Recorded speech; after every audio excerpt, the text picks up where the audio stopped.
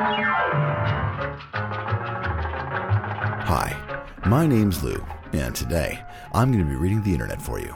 Why? Well, why not? And today's what is going to be a forum by the name of the Magic Cafe, TM. Magicians helping magicians, open 24 hours. And as you might have guessed from the title, this is a forum for magicians to discuss the craft of magic and all of its different permutations, the magic of card tricks, flaming balls, spongy stuff, levitation, hypnotism, pickpocketing, and all other manners of magicery that they practice. And it seems like a very actively visited website. There's lots of current posts and magicians discussing things ranging from, is there any magic being performed at Walt Disney World's Harry Potter's Wizarding World, to other things like how to cheat at cards and things like that.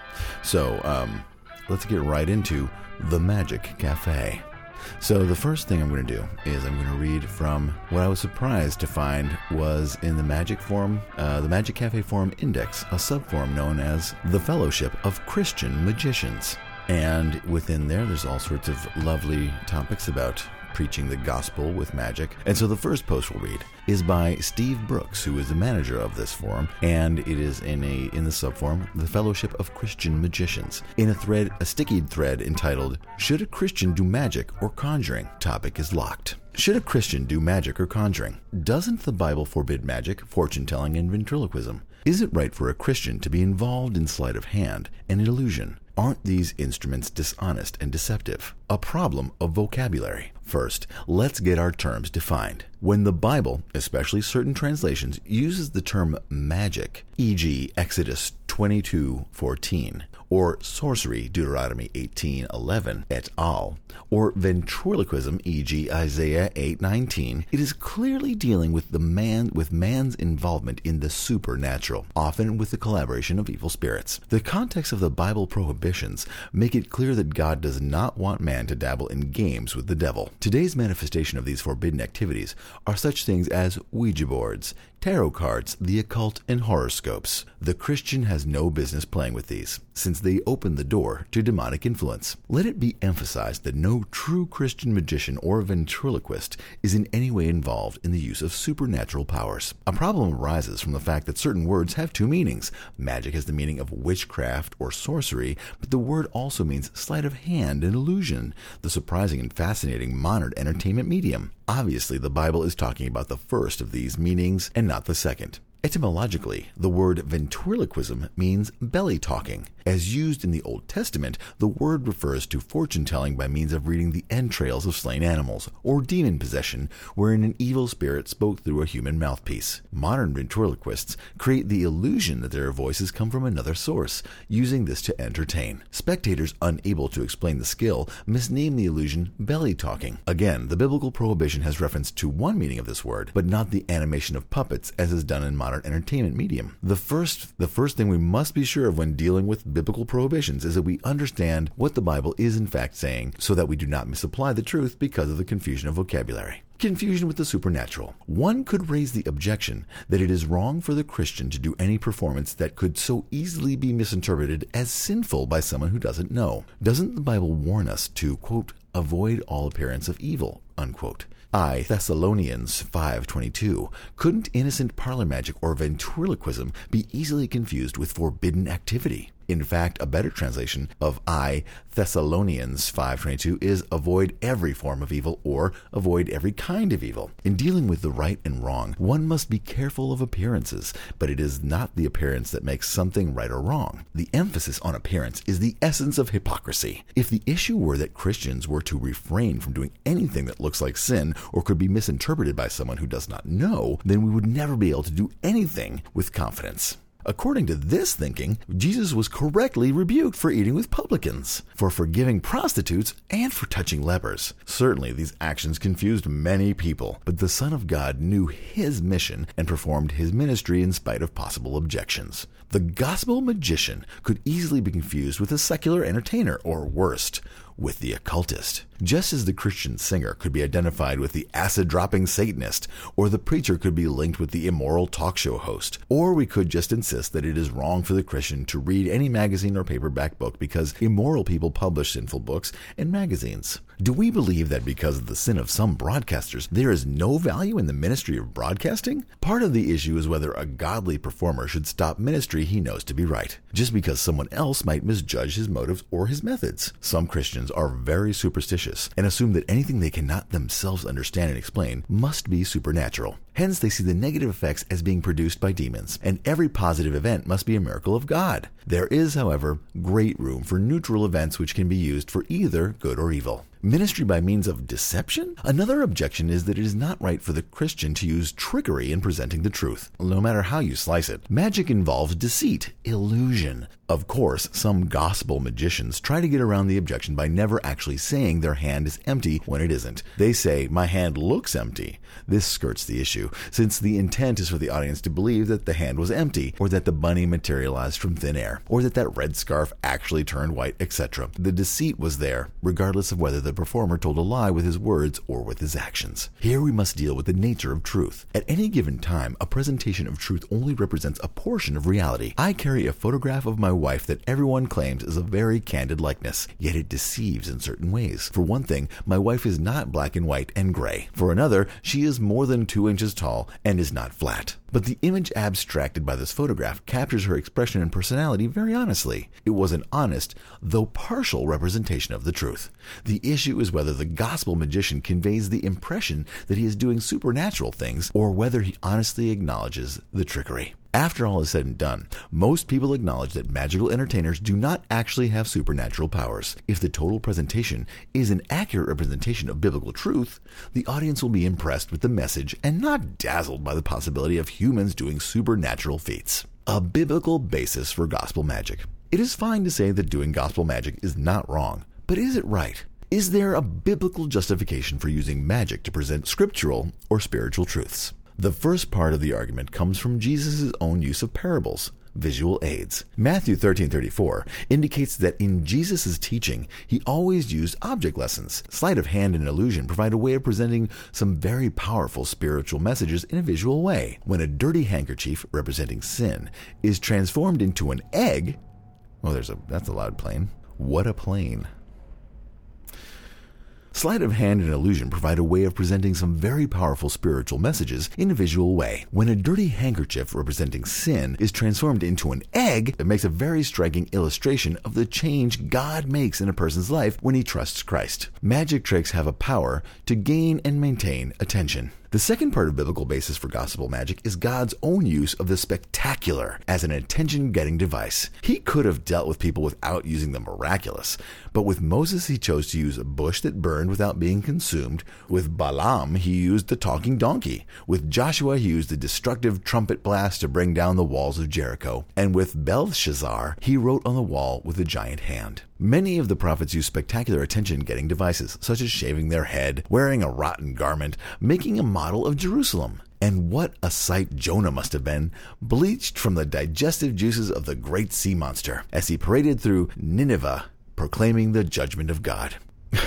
But perhaps the most spectacular of all are the descriptions of the events surrounding the death and resurrection of Jesus. It could have happened without a lot of fanfare, but Christ's death was accompanied by darkness and earthquake. The resurrection was accompanied by a blast of light that left the guards stunned and dazed. I have seen some very impressive and effective use of quote-unquote magic to illustrate principles from the scripture. When sleight of hand and illusion are harnessed for the purpose of explaining gospel principles, it can be very powerful from a psychological point of view. Performance leads to pride. A serious objection is that when people are amazed and admire the performer, this leads to pride on his heart. This is certainly a possibility. And the Christian performer, no matter what art form, must guard against pride. This is true of the Christian singer, actor, magician, ventriloquist, and even preacher. Let us condemn pride in any form and in every presentation. But the possibility of pride should not deter from the exercise of a skill that can point people to God's truth and lead them to Christ.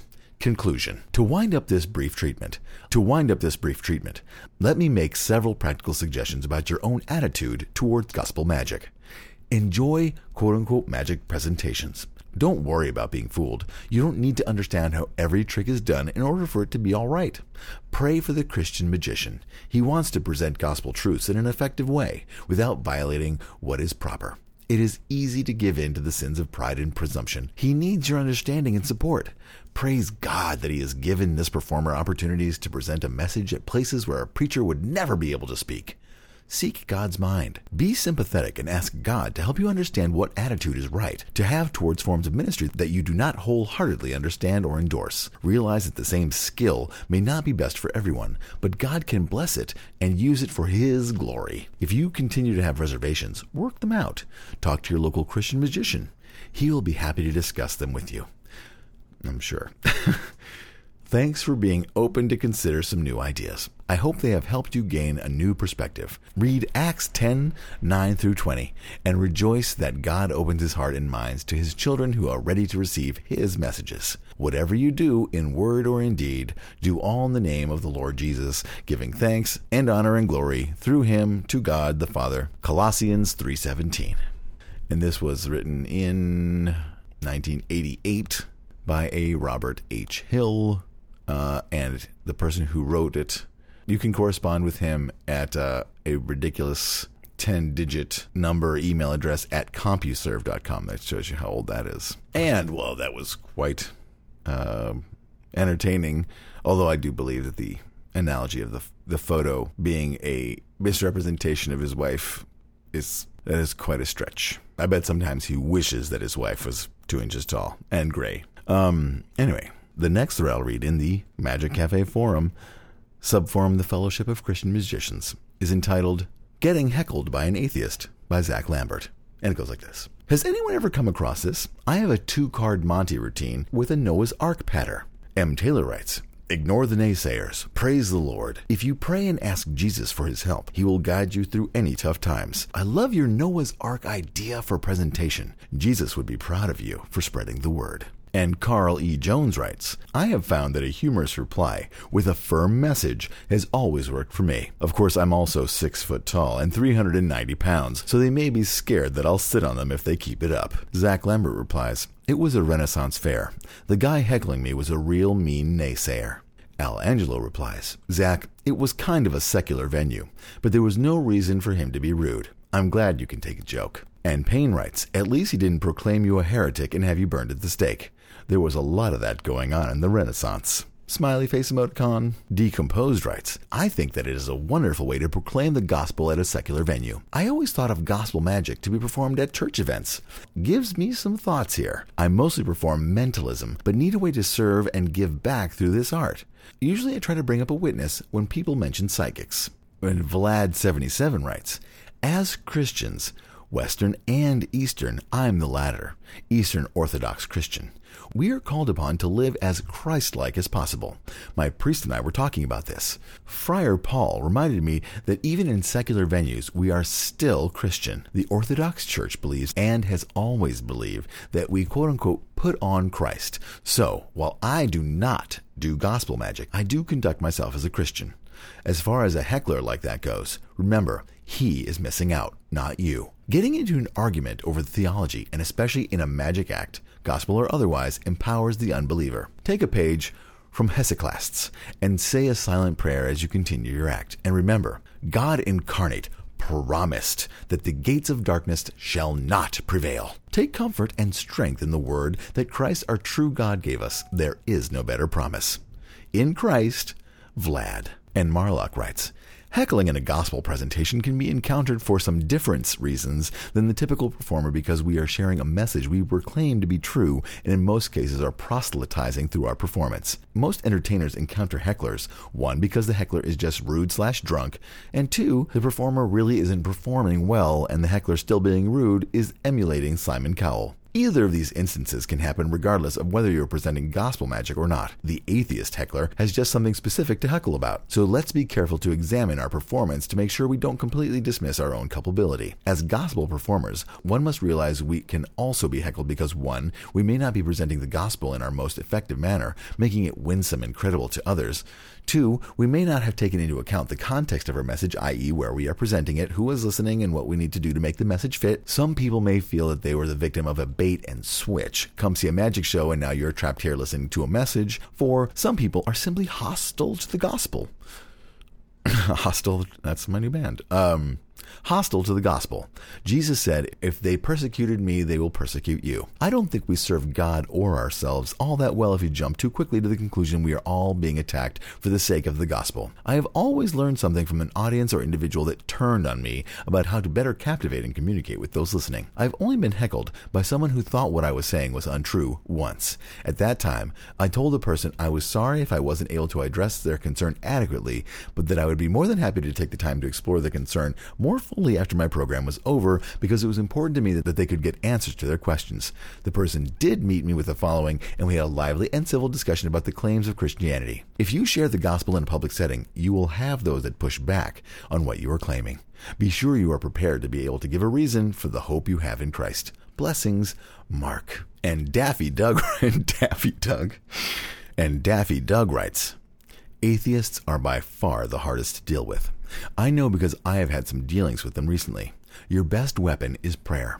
Be prayed up before you even hit the stage of performance venue.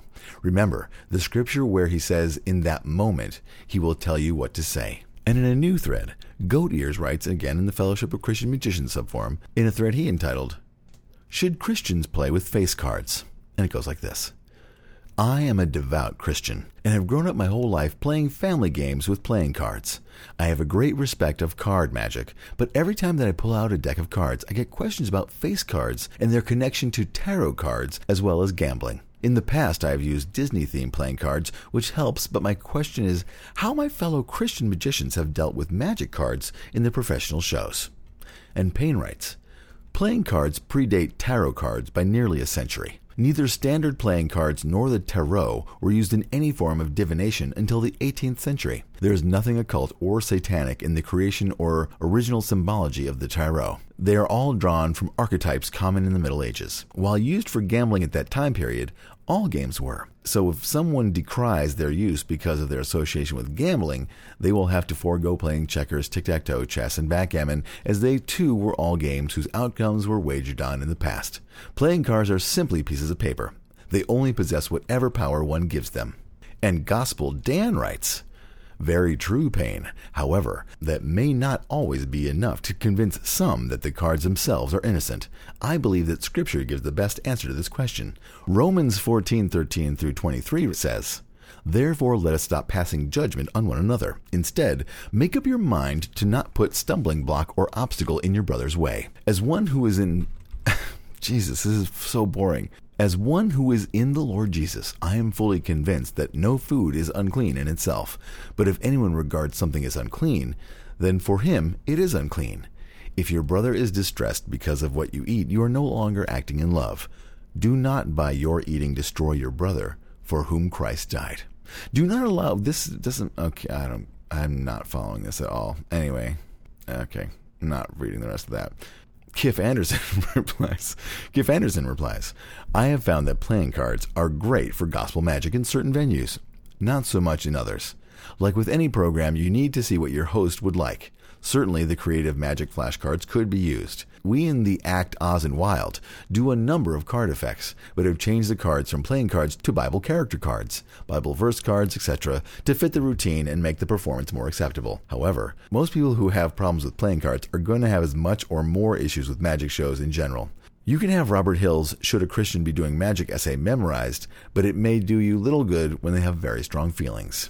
And Mark Locke writes, Okay, this may have been something I did during my rebellious years, but I'll share it. I was doing a show for a church and they asked me not to use playing cards. I asked if I could make things disappear. They said yes. Could I make objects vanish? They said yes. I asked if I could give life to an inanimate object like a handkerchief. They said yes. I asked if I could read minds, even attempt to control the minds of others. Once again, they said yes. So I asked, what's wrong with using playing cards in my act? They said that they were used in gambling and other unseemly practices. I asked if other cards could be used instead. They said yes. I showed them the tarot deck and asked if they were acceptable. They said yes. Legalism at its finest. And finally, Ezekiel writes, in Portugal, the problem is the sum. Just because of that, I've made special cards with our ministry logo on the back and blank in front. That's what I use inside the churches. If my work is outside, then I use a normal Svengali deck. I prefer not to be worried about that inside the church. Once because not only what you all already said, but also people here are very superstitious and use too much legalisms inside Christian churches. The some people who doesn't let me use playing cards inside the church don't mind if I use them in an outside evangelistic work. I can tell you that once a very good friend of mine and pastor were invited to make a special gospel work in a Sunday school. He is a magician and a ventriloquist, and after he used a puppet in the show, we was invited to never come back to that church because he was using a possessed toy. I have also had my problems with this ministry, but I prefer to look forward and see that I'm doing this work for God. Even so, I try not to scandalize anyone. Well, his problem was using the possessed toy. It's a no-brainer, I would think. And finally, from this subforum, I will read something entitled Burning Bible by Glenn. And it goes like this. Any suggestions for some opening lines for the Burning Bible to begin a short sermon on the difference between magic tricks and God's true miracles aimed mostly at children? Thank you, Glenn. And apparently the Burning Bible is a gag magic Bible that bursts in flames and then doesn't actually get damaged. And Stempleton writes, it's hot because it's the best-selling book of all time. As an aside, it's also the most shoplifted. Another type of hot. Children know this little light of mine. Tie it in with the fire's light. Christ is the light of the world. You can use during stories about the burning bush, etc. Of course, when the time comes to speak about hell, ... or ellipsis if you prefer. And Matter Max writes, man has tried to destroy the Bible for hundreds of years. They have banned it, denounced it, and even tried to burn it. Poof. But now you can see God's word remains undamaged. In fact, the Bible is indestructible because God said his word is eternal. Man cannot destroy God's word. You can go into more detail with several of the points mentioned. Gospel Dan writes, I'm going to preach today from the book of Revelations, opening book, second thought, closing book. That may be too hot of a topic right now. We'll get back to that later. I imagine the fire happened somewhere in the middle there. And String Slice writes, if I understand correctly, you desire to apply this effect with the message on tricks versus true miracles. This is challenging enough without adding the third requirement for being for children, but perhaps you can tweak the following to fit your purpose. One idea is to discuss how the devil often offers a counterfeit, a fake copy in kids' terms, with the real things that only God can offer. At this point, I'm more inclined to go with an effect such as an appearing cane to represent the snakes that Pharaoh's magicians produced in response to Moses' staff that turned into a snake, especially if you want to avoid doing fire for kids. This fits into your message. Should you prefer to stick to your burning Bible effect? How about discussing how the followers of Baal could not summon down fire to consume their offering to that false god, but the true God of the Bible can really do miracles and even consumed the offering after it was drenched in water. But now I think you could pour water in a cup and slush powder and the water is poured on the offering. And of course, you pour it into the Bible. The water actually vanishes. And you open your Bible to burst of consuming flames. The only God of the Bible is in the business of doing real miracles. As I finish this up, another thought comes to mind. If I'm not mistaken, there's a passage in Revelations that it mentions trickery of one calling down fire from heaven so that men will be deceived. That is boring. And Pastor Clyde writes, I have a question for those using the Burning Bible. My wife and I are adding some pyrotechnics to our act, so I've been busy learning. I'm actually working on a BATFI license. Many of the stage effects are actually rated as high explosives. I'm actually working on a BATFI license, since many of the stage effects are actually rated as high explosives. Anyway, in my studies I've learned that laws in many states and cities ban close proximity pyrotechnics without a permit and possibly a BATFI license. For an actor or magician, to use a lit cigarette is considered pyrotechnics. Obviously, we aren't using cigarettes in gospel magic, but the use of flash paper, cotton, string, etc. in some states is considered pyrotechnics and is outlawed. Finally, my question, has anyone run into problems using fire flash products in a church? I'm thinking of the multiplying torches, etc. As it stands, you aren't able to do these in Pennsylvania without a license. Anyone have any info on any other states? My goal is to save people problems. Clyde. And no one responds to that. But someone did say, in response to Stempleton's earlier posting, actually the most shoplifted book of all time is the Guinness Book of World Records. Just thought I would clear that up. Then Frank Russell writes, this is an old thread that was refreshed with a couple of posts, and I noticed the post about the best-selling and most shoplifted book of all time. I felt compelled to clear up for some reason. I can't believe I even know this. Actually, Blake, Stempleton had it right. The Bible is in fact both the best-selling and most stolen book of all time. Imagine that. The best and the worst of both worlds. I imagine the King James Version in the hotels and church pews are in this record. The Guinness Book of World Record is the book that is most stolen from public libraries. They make this book so big that it would be hard to steal from a bookstore. Maybe Guinness has this record in their book. Where's my library card?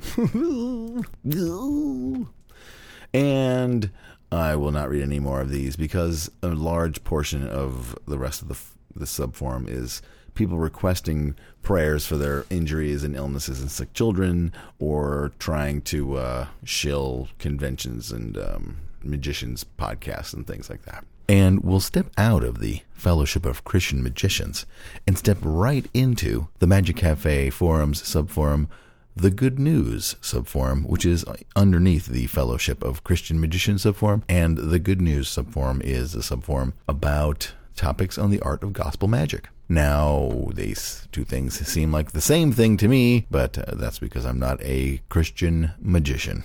By the way, try saying Christian magician 10 times fast. It's not easy. So we'll go in there and we'll look. And the first thread we'll read in the Good News subforum is one by Mary Mauder, entitled Churches Which Find Magic Offensive? And it starts like this. I'm about to call the churches in my area to offer magic shows for the upcoming season. I don't wish to offend anyone or waste my time and theirs. Are there any churches you know of who are simply not interested in magic shows because of their beliefs? Thank you for your help, Mary Mauder. And Vlad77 writes, Hi, Mary. I think I can be of assistance here. The Jehovah's Witness organization forbid the watching and or doing of any magic of any kind. They firmly believe it is the work of infernal powers. Some fundamentalist Protestant denominations are also quite hostile towards magic. Some of these are rather small denominations, such as the Foursquare Baptists and the Primitive Baptists. Mainline Protestant churches, such as the United Methodists, Presbyterians, Lutherans, and the Church of the Brethren, are very welcoming to magic. As a former Roman Catholic who is a convert to Eastern Orthodox Christianity, I can tell you that Orthodox and Catholics are very welcoming of magic. Not just gospel magic. Anglicans and Episcopalians are also magic friendly. Usually the more quote-unquote high church you go, the more friendly these churches will be towards magic. Non-denominationals, Christians of the Protestant tradition who are not mainline, are a crapshoot, so you might want to be very clear when you speak to them. There is another long thread in which there is a discussion on mentalism.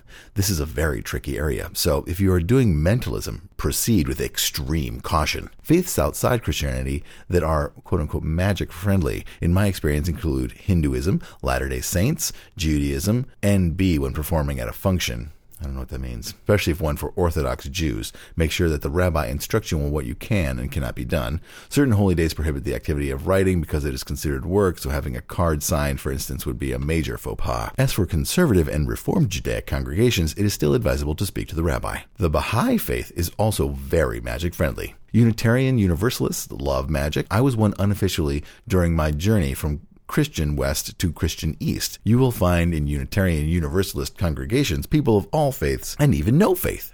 In the congregation I had attended, we had Christians, pagans, this would include Astru and other faiths, Wiccans, Buddhists, agnostics, and atheists. In fact, right about the time I began my inquiries into Eastern Orthodox Christianity, the new pastor of the UU congregation was an atheist. One last note of advice. Some churches are cool with you performing in the area where actual worship takes place. Some forbid it. Orthodox Christians, Roman Catholic Christians, Anglicans, and Lutherans, rightly IMHO, forbid the performance of magic in the sanctuary. Again, when contacting places of worship, it is always best to consult the clergy person. As I close this message, I believe Muslims are cool with magic as well. Muhammad Ali was an avid amateur magician. An imam could assist you better, of course, concerning Islam's position on magic. If I may offer one final bit of guidance, always be clear that what you do as a magician is done by natural means. I hope this helps, Mary. Namaste, Vlad.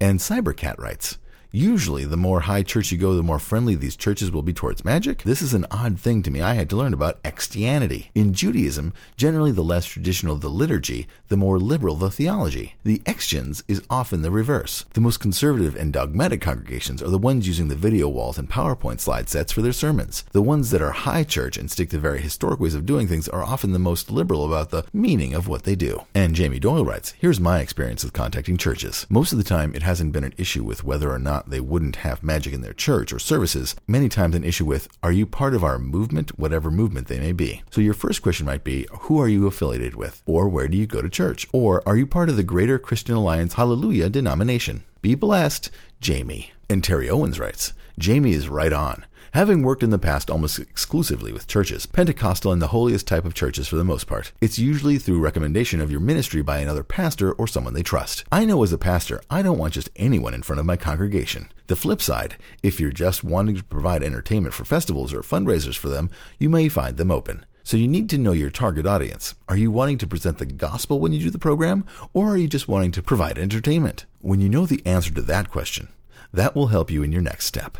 In my case, I'm an ordained bishop. In all my years of ministry, no church has asked me to entertain them with one of my shows, though I was doing upwards of 200 programs a year in churches, but it was all ministry related. Most of the church circles I'm with hardly ever bring in entertainment. They like the elements of my show and ministry combined together to create outreach events. And Robin DeWitt writes, but as a UU, I am quite sure that there was no proselytizing in the non-biblical version of creation. Further, what is so wrong with a minister who happens to be an atheist? I have known more moral atheists than Protestants or Catholic adherents. Plus, it seems better to live a moral life because one wants to, instead of doing so one isn't condemned to hellfire for failure to do so. And Vlad77 writes, Robin, as an Eastern Orthodox Christian, I don't try to live a moral life to escape punishment. So your statement reflects a lack of understanding of ancient Christianity, as well as the idea that our true nature is not based upon the negative ranting of Calvinist doctrine, but that we were created to be greater than the angels. We are created in the image and likeness of God. We strive to live a moral life because that is our nature. In the end, though, Robin, it really comes down to this fact that atheists hate. It takes as much faith for an atheist to proclaim that there is no God as it does to be a believer to state that there is. Namaste, Vlad. P.S. This particular pastor of which I spoke devoted a sermon debunking creation, or I suppose you should say the fashionable phrase, intelligent design. The same UU minister and a large part of his congregation lost a large number of Wiccans because after a Sunday in which the Wiccans led a service, many who had proclaimed themselves UUs in the best sense of the term were persecutorial towards Wicca in the extreme. Perhaps I had the misfortune of being in a bad congregation, but even in the best of congregations, there are those who are simply immoral, and that goes for any faith. And Terry Owens finishes the thread by saying, Vlad, you got me so excited right now with the quote above. I type this with tears in my eyes. Finally, I found someone who understands it. This is a touching moment. And Punkstron12 writes in a thread he entitled, Wanting to Use Pendulums. I'm trying to be a better Christian nowadays in my life. I'm having some confusions, though, with some of the things I want to be interested in. I'm very interested in mentalism and want to practice pendulum work for entertainment purposes only. Will practicing with pendulums be a taboo? I used to always like metaphysics books, and this is just something I always thought was interesting. I want to know everyone's opinion on this.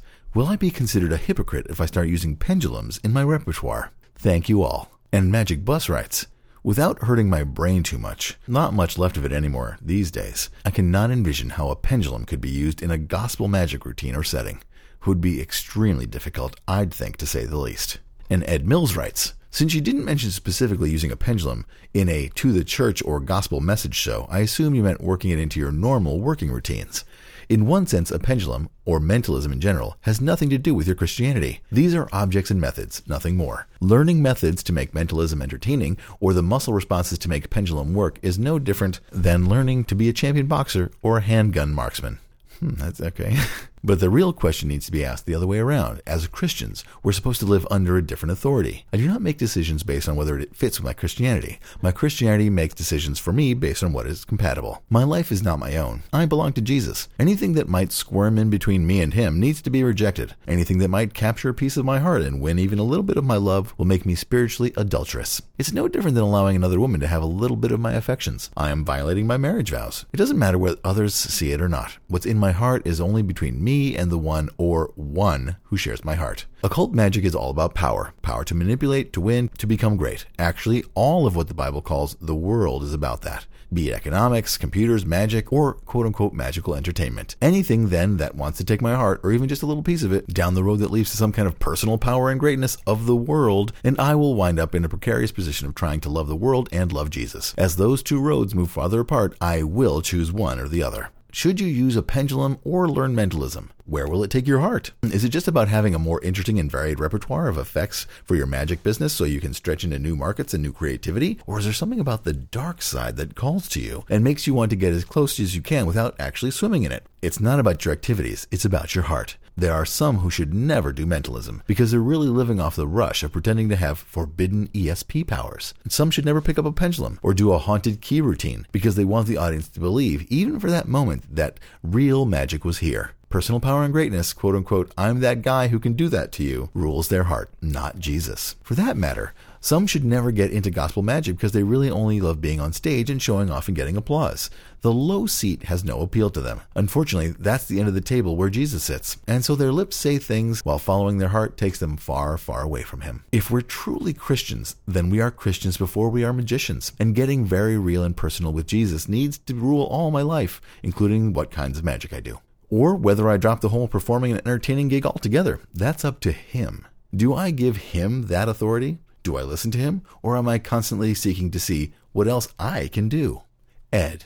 And Ed Mills adds again, Punkstrong 12, have you asked your pastor, elders, or other mature Christians what they think? And ESP Magic writes, I would suggest that the issue here is about presentation. The pendulum is a tool in the same way that a thumb tip or a production bouquet is. You can easily present it as a demonstration of the ideomotor response, science-based, instead of using anything that implies a contradiction to your faith. Besides, I would think that who you are as a person and as a performer should not be affected by your choice of props or your choice of routining, because you will choose to use the things that you are more comfortable with and not succumb to the pressures of anyone other than your religious leaders. Just an opinion from someone in a similar position. And Back in Black writes, why don't you just pray for a miracle? She'd be more convincing for true believers than some tricks. And Brian Kelly writes, are you mocking his faith? And Vlad77 writes, Back in Black, simply put, there are miracles every second all around us. I am writing to a miracle right now. The miracle is you. So many people wait for the repeat of the parting of the Red Seas. Yet all you need to do is breathe, hear, see, smell, touch. I do work as an educator for a nationally ranked zoo. I see miracles every day. This is starting to sound like a Insane Clown Posse song. I see these magnificent creatures that our God has created, for whom we share this planet and have stewardship over. These animals bring joy to people. They bring wonder. Even for a brief time, people get a glimpse of Eden. In my Christian faith, we believe that animals are the last vestiges of Eden. Even in the lion's eyes, we see innocence. Secularly speaking, your post is problematic too. I offer respectively that you denigrate and demean a rare and beautiful art. Do you realize how few people ever get to experience professional caliber magic live? And guess what?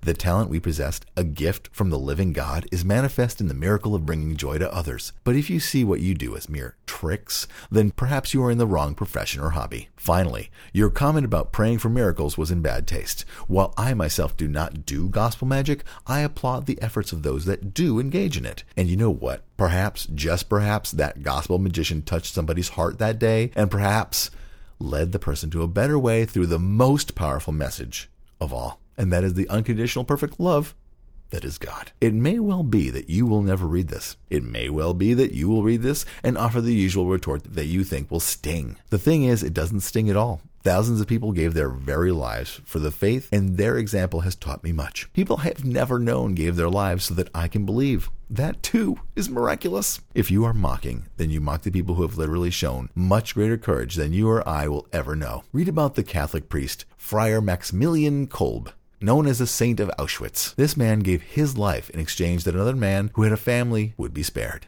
Maximilian did a miracle that day, for no greater love hath man, but that he lay down his life for another.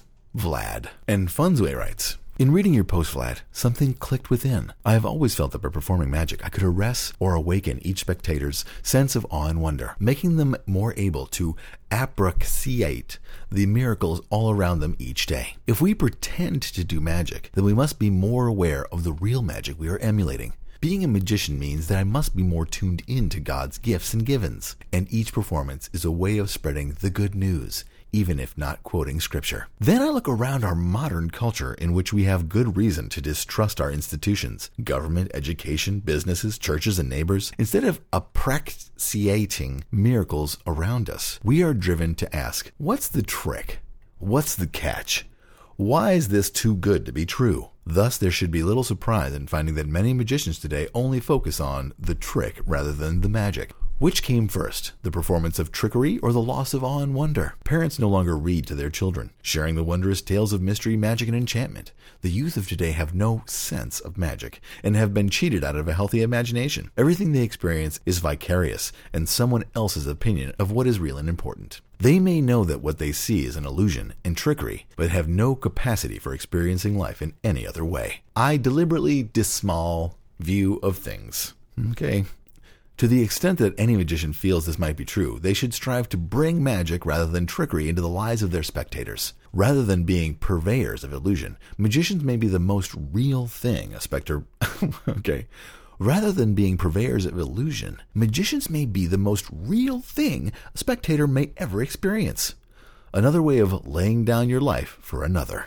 And finally, in this whole podcast, Vlad77 writes, Funsway, wow. What an eloquent post. Kids are losing their sense of wonder, and sadly, adults beset with the realities of getting food on the table in the face of tough economic conditions are losing sight of miracles too. I know it happens to me a lot, as I am pursuing a possible doctorate while trying to restart my magic career after a divorce a year and a half ago. You touched upon something very important as well when you mentioned that parents don't read to their kids anymore. That makes me sad. To me, at least, one of the most magical places to be is in a book. Think of The Lord of the Rings or T.H. White's classic Arthurian, The Once and Future King. These books are complete worlds in which anything is possible, and each book teaches valuable lessons. In fact, Tolkien called The Lord of the Rings his great Catholic work, unconsciously in the telling and consciously in the rewriting. In the Orthodox Church I had belonged back to in Pennsylvania, our priest devoted a summer study to The Lord of the Rings and its proper Christian perspective. And you mentioned imagination too. Kids are bombarded with television, Xbox, and PS3. The imagination is not engaged. Everything is visual, rapid, and the work is done for them. I love computer games, and I do play some seriously wild and beautiful ones like Dragon Age and Darksiders, but these games are enjoyable to me because I still do have a keen sense of wonder.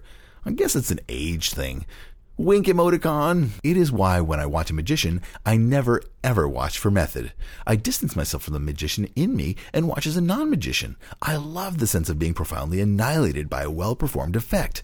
For that brief time, all the cares in the world have vanished thanks to the God-given talent of that magician. Smiley face emoticon. Man, I remember working as a demonstrator when the mother of all book tests was released. One of the other demonstrators in the shop was heavily into mentalism and performed this for me. Wow, I was floored and had this silly grin from the joyous sense of wonder and complete mystification. In fact, even though I was a demonstrator, I still got healthy discounts from anything we sold. I never bought that effect because I did not want to know how it was being done. To this very day, I still don't know, and I do not want to know. Smiley face emoticon. I want to keep that memory of being floored forever. I think as magicians, we should do ourselves a great service by watching magic not for the method, but just to be entertained. Doing so reminds us of the wonder we create for our audiences. I will fire up YouTube and just watch the greats perform.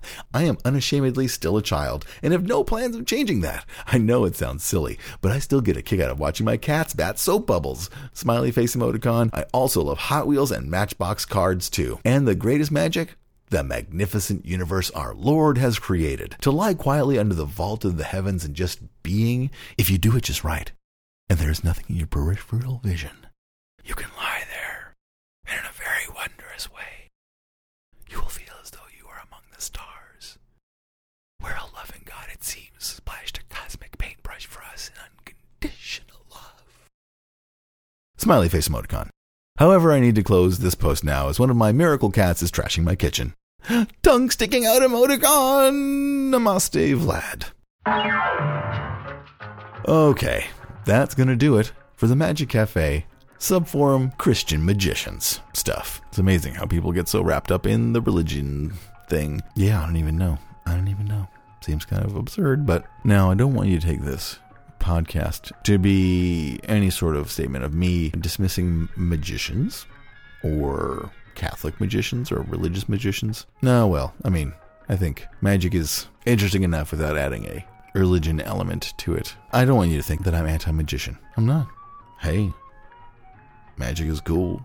Sadly, my fingers are so stumpy. They're like little Vienna sausages. I can't do any magic with them. Most of the time, the magic is when I show people my hands, if they can stop themselves from vomiting. Because they're so small and stumpy. Why? That's my proof that there is no God, because he gave me sausage fingers. Okay. That's not true. My hands work. They're perfectly normal. Surely a miracle. So thank you for sitting through this Magic Forums podcast, the Magic Cafe Forums podcast. I want to thank all the people who've been sending me great suggestions. There have been lots of good things coming up. Someone sent me something about how to keep your vagina clean with a piece of parsley or from smelling. I will most likely be reading that sometime in the future. I found a good forum by looking up the phrase vagina punching. There's so many great ways to find forums. So please feel free to send me more ideas for forums. Certainly I don't have time to surf no, I do. I have too much time. I waste all my time on the internet. And not only for you. I could say, and I do it all for you, but it's really just I have bad time management skills. So I'm just being straight up with you guys. Thanks again for listening, and thanks for all the people who keep friending the podcast on Facebook, and also, it's boring at this stage for me to keep asking you to log into your iTunes account, which is free. You don't have to buy anything. You just have to go there and write a review of the podcast, and a positive one, not a one about how you really feel about it. If you don't like it, it's okay to lie. iTunes doesn't know, but they do apparently know if you write dirty things in the reviews, because they don't post those. So this world, I tell you. Oh, and hey, if any of you people are going to the Rally for Sanity at the end of October, let me know if you're going, because I'm going all the way from New York to DC. It's going to be a good time, I think. There's a couple of people out there who I sent magnets to who did not send me photos of where the magnets ended up. So I'm not trying to guilt you into doing it or anything, but the rest of those photos are looking kind of lonely. I mean, doesn't hurt to send me a picture from your camera phone. You can strip out all the EXIF information if you don't want me to pinpoint where you were. Anyway, thanks again for listening to Lou Reads the Magic Cafe Forums for you. My name's Lou, and we'll see you soon. Bye-bye.